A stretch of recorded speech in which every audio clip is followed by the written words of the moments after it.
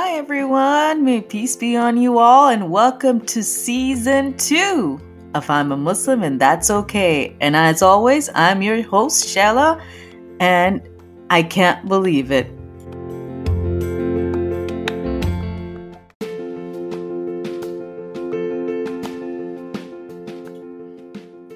I can't believe that a podcast that I started on a whim is on season 2. And I am so grateful to all of you who have followed me throughout these past couple of months. I mean, before I went on break, and who have always been there, always supported me, and sent me feedback. You know, I'm so appreciative of that. And so here I am back again on the other side of my break, on the other side of my move. My God, it was so hectic. It's like, I don't want to do this again. I don't want to have to ever move again. I mean, I'm planting roots here. I don't care who it is. They're not moving me from here because it's so much packing. It is ridiculous. I mean, when we were moving from our old house to this one, it was literally like you're opening up like these closets and you're like, why do I have all of this junk? And I was telling my sister, I was like, I just want to put it in a pile and burn all of this. I don't want to pack all of these things. But my God. And I mean, I guess that this was the only time that our obsession with Amazon Prime came in handy because, I mean, every few days we have boxes, so you use those boxes for packing. So recycling, it's a good thing, right? Saving the planet and all that. But it was mad, man. I mean, gosh, I really hate moving. And but it's done. I'm in my new house in Dallas. It's a nice area, you know, nice neighborhood and everything, nice people. So no complaints about that. But man, and it's been a crazy couple of months, man. I leave you guys for a couple of months and everything goes upside down. I mean, but I guess it's 2020. Something's bound to happen at the blink of an eye. But seriously, the couple of months that I, took my break, I think a lot of really integral things happened. I mean, integral, or I'm not even sure how to define it, especially for Texas reopening. Man, it was crazy. I'm here in Dallas, Texas, and even when they hadn't opened it up, I mean, there were very few people who were actually following any of the social distancing rules and putting on masks and all that. So, I mean, it made me nervous going outside at any given point. So, and when they opened it back up again, and with our spikes in cases, oh gosh, I'm glad now they're being more strict about enforcing the masks here, because there is no other way, really. I mean, I can't even imagine anyone really thinking that this isn't important, that social distancing and being careful isn't important. Please, 1,000 times, please wear your mask. Please wear it properly. I mean, I have a friend who makes really cute masks. You know, I'll put her link in my bio. Just like buy her mask. She makes like really nice masks, and buy a cute one. Just wear it. It'll be fashionable. I don't care. Just wear one. Because we have got to stop this. I mean, the schools have opened back up in Texas. My kids are not going to school. Even if they do open up the classrooms, I would rather have them virtual learning the entire year. I know they're going to drive me crazy by being here like for an entire year 24/7. And yes, I know I have the luxury of being at home with them, and not a lot of people have that luxury. I get that. I really do. But the thing is, I mean, if only half the people are wearing masks and enforcing wearing that masks for their kids, I mean, I can't even imagine little kids, like kindergartners, keeping that mask on for like 7-8 hours straight. How is that even possible? I can barely get my like 7 and 10-year-old to wear it like for 10 minutes outside. I guess that's why we don't go out that much, because I can't get them to wear the mask, but it's important.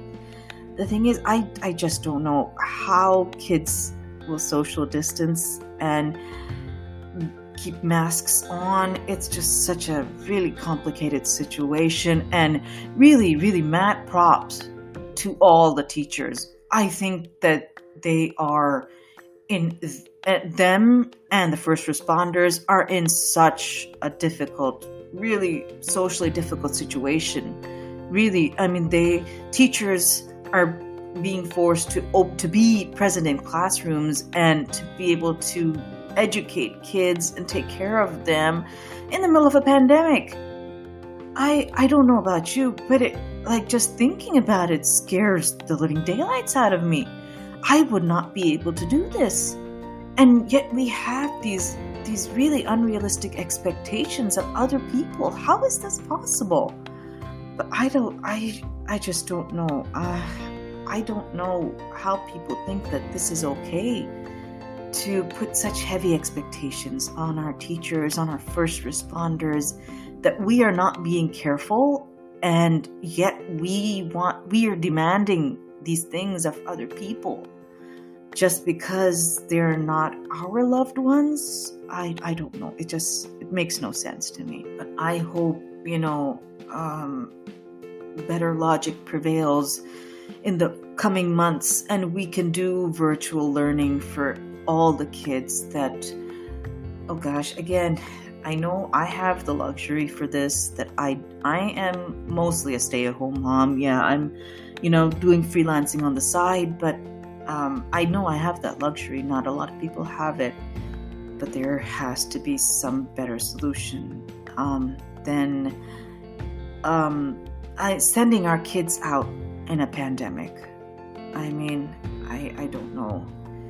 It's just really hard, and I understand it's really hard. But, and I've said this before, I think we as a nation didn't handle this properly. Powers that be in the US didn't handle this properly. And I know I'll get a lot of flack for this, but it's the truth. Because the decisions during this pandemic have been selfish decisions. Very selfish decisions, and decisions that have instigated a lot of polarization amongst people, a polarization that didn't have to be there. It really didn't.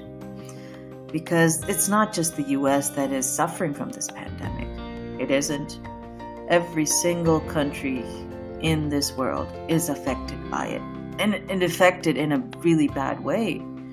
I give mad props to all the countries that have been able to control it to a good degree, because it's hard. It really is hard to. The thing is, people are used to living a certain way. They're used to a certain lifestyle. And then to have to enforce this as a nation is not easy. But they did it. And I know that there have been second outbreaks in many countries, but they're at least following protocol across the nation. There hasn't been this amount of dissent in other countries as there has been in the US. And I think we really need to think about that the only way that we are really going to ever have any control over this pandemic is if we all work together. That's all there is to it. And the other thing that came about while I was on break was the protests surrounding the tragic death of George Floyd, and the immense support for the Black Lives Matters movement. I think that was a long time coming. This is really one of those causes that has always been very dear to me, because I haven't been in the U.S. for a long time. Well, I guess you could say a decade, more than a decade, is a significant amount of time. But I wasn't raised here. So I was not, how would you say, very aware, like deeply aware of the racial injustice that existed within the US. And, you get bits and pieces and snippets here and there of racial inequality, but you don't really understand how big the problem is until you live here. And when I moved here, slowly but surely, you get to see a lot of things that are not okay. I mean, I can say that yes, I have experienced some racism, but not to this degree. George Floyd's death it is not something that is, I guess, it's not an experience that is universal amongst racial minorities. I am part of a racial minorities. I'm a Pakistani, I'm Muslim. You can, I guess, call it a minority in two senses, by race and by religion as well. But even then, the systemic racism against Black people was something that I only realized very recently. And it's something that really broke my heart, because I can't even begin to describe it. It is not something that should still be an issue that Black people have to go through in 2020. In a time when we have some of the most powerful computers, like right at our fingertips, a futuristic world that is upon us, and yet we still treat people so poorly just because we have so much ingrained racism. And I was very tempted during the time of the protests to break my silence. But here's the thing. As I've mentioned before, even as a minority, I have never experienced this kind of racism, ever. Yes, there are times when I do feel the threat is imminent for my children, but never like this.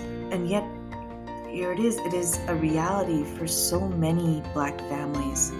I mean, a majority of Black families, because the racism does exist.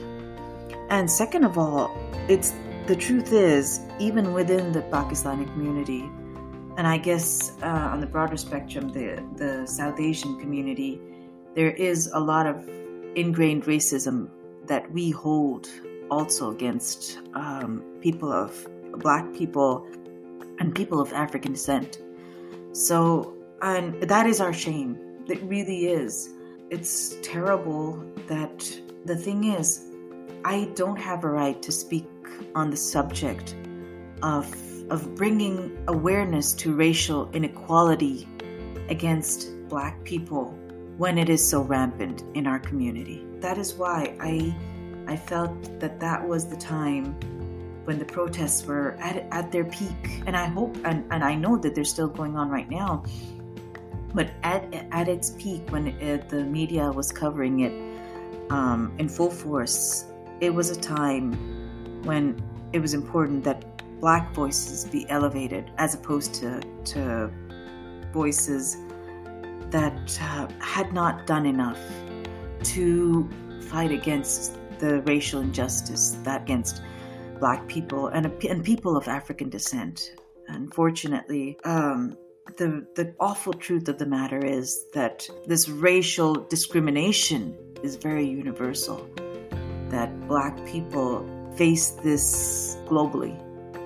And unless we have actively supported people of African descent, people who are Black, and really socially change things for the better for them, I don't think we have a right to, just hop on a bandwagon and support racial equality when during our everyday we are not doing enough. So at that time, I decided that it would not be appropriate for me to speak on the matter. But I'm so glad that spotlight was shown upon a problem that is so rampant, and Black Lives Matter really did get a boost. And I just hope the ball keeps rolling. It has to happen. There are so many things that have been going wrong and up until now, up until the pandemic. I mean, if nothing else, at least we can take away from the pandemic that people came out in full force and they supported Black people in our communities, even though the system hasn't changed, entirely. But there's steps in the right directions have been taken. And I hope, particularly for those of the younger generation, I have a lot of hope in them. I see that they're tired of all of the things that are broken in the system. They're tired of it, and they're stepping up. They're raising their voices. They're fighting the good fight to make a difference. And I'm so glad for that, because me and the generation before me, we didn't do enough. And that is our sin, and that is something that we're going to have to be answerable for. But I hope that all of this changes. And if it took a pandemic to change it, so be it, I will wear a mask if it brings about the good change. But yeah, and I know I went off on a very serious tangent, but I felt that I felt that I had to get it out. But back to my podcast and back to season 2. Yes, I'm so excited, and I have a whole slew of episodes all charted out for all of you. And I have my first segment that I'm going to begin with is going to be a series of interviews that I'm going to be taking. I'm going to be interviewing the most interesting women I know, and that's what I call the segment, some of the most interesting women I know. I'll be interviewing them, and these are the women that have really impacted me in the past decade. Ever since I moved to the US, and even before then, some of the most interesting women that have come into my life, and that have really, really changed my life for the better. And they're all unique. They have all, brought in very interesting perspectives, and I just wanted to share some of those their perspectives with you guys. And I hope you enjoy my interviews. And the thing is, starting from season 2, I will be having an episode every 2 weeks. I know it breaks from my previous format, but with my kids being at home and me trying to, I don't know, get them educated one way or the other, it's been a real struggle with them. My God, it's been interesting. But with that, I have my hands full. I've been trying to, juggle a lot of things. So I'll have to instead of having an episode every week, I'll be having an episode every 2 weeks. But it'll be good. So I'll be starting off with my segment of some of the most interesting women I know. And then we'll have regular episodes every 2 weeks. And I'll add in a couple of more segments in the middle. But I hope you stay with me, because, I really love, hearing from all of you. And I love doing my podcast for you guys. So until then, 2 weeks from now, I'll have my first interview for you guys. I'll send out my promo next week on my Facebook page, and you can search me out on Facebook. Just search up I'm a Muslim and That's Okay. You'll find my Facebook page. And you can, please, if you're listening to my podcast for the first time, just hit subscribe, and you'll get an alert for a new interview episode comes out 2 weeks from now. And I hope you join me then. So until then, take care, and may peace be on you all. Thank you so much for tuning in to I'm a Muslim and That's Okay. And if you wish to follow my social media for more updates, you can follow me on Instagram, on Facebook, and on YouTube. All the links to those are in the show notes. And if you are on Apple or on Spotify or on Podchaser, please do give my podcast a 5-star rating. It really does help get me, in the public eye. And if you wish to donate to support the podcast, you can do so through the PayPal link in my show notes as well. Take care.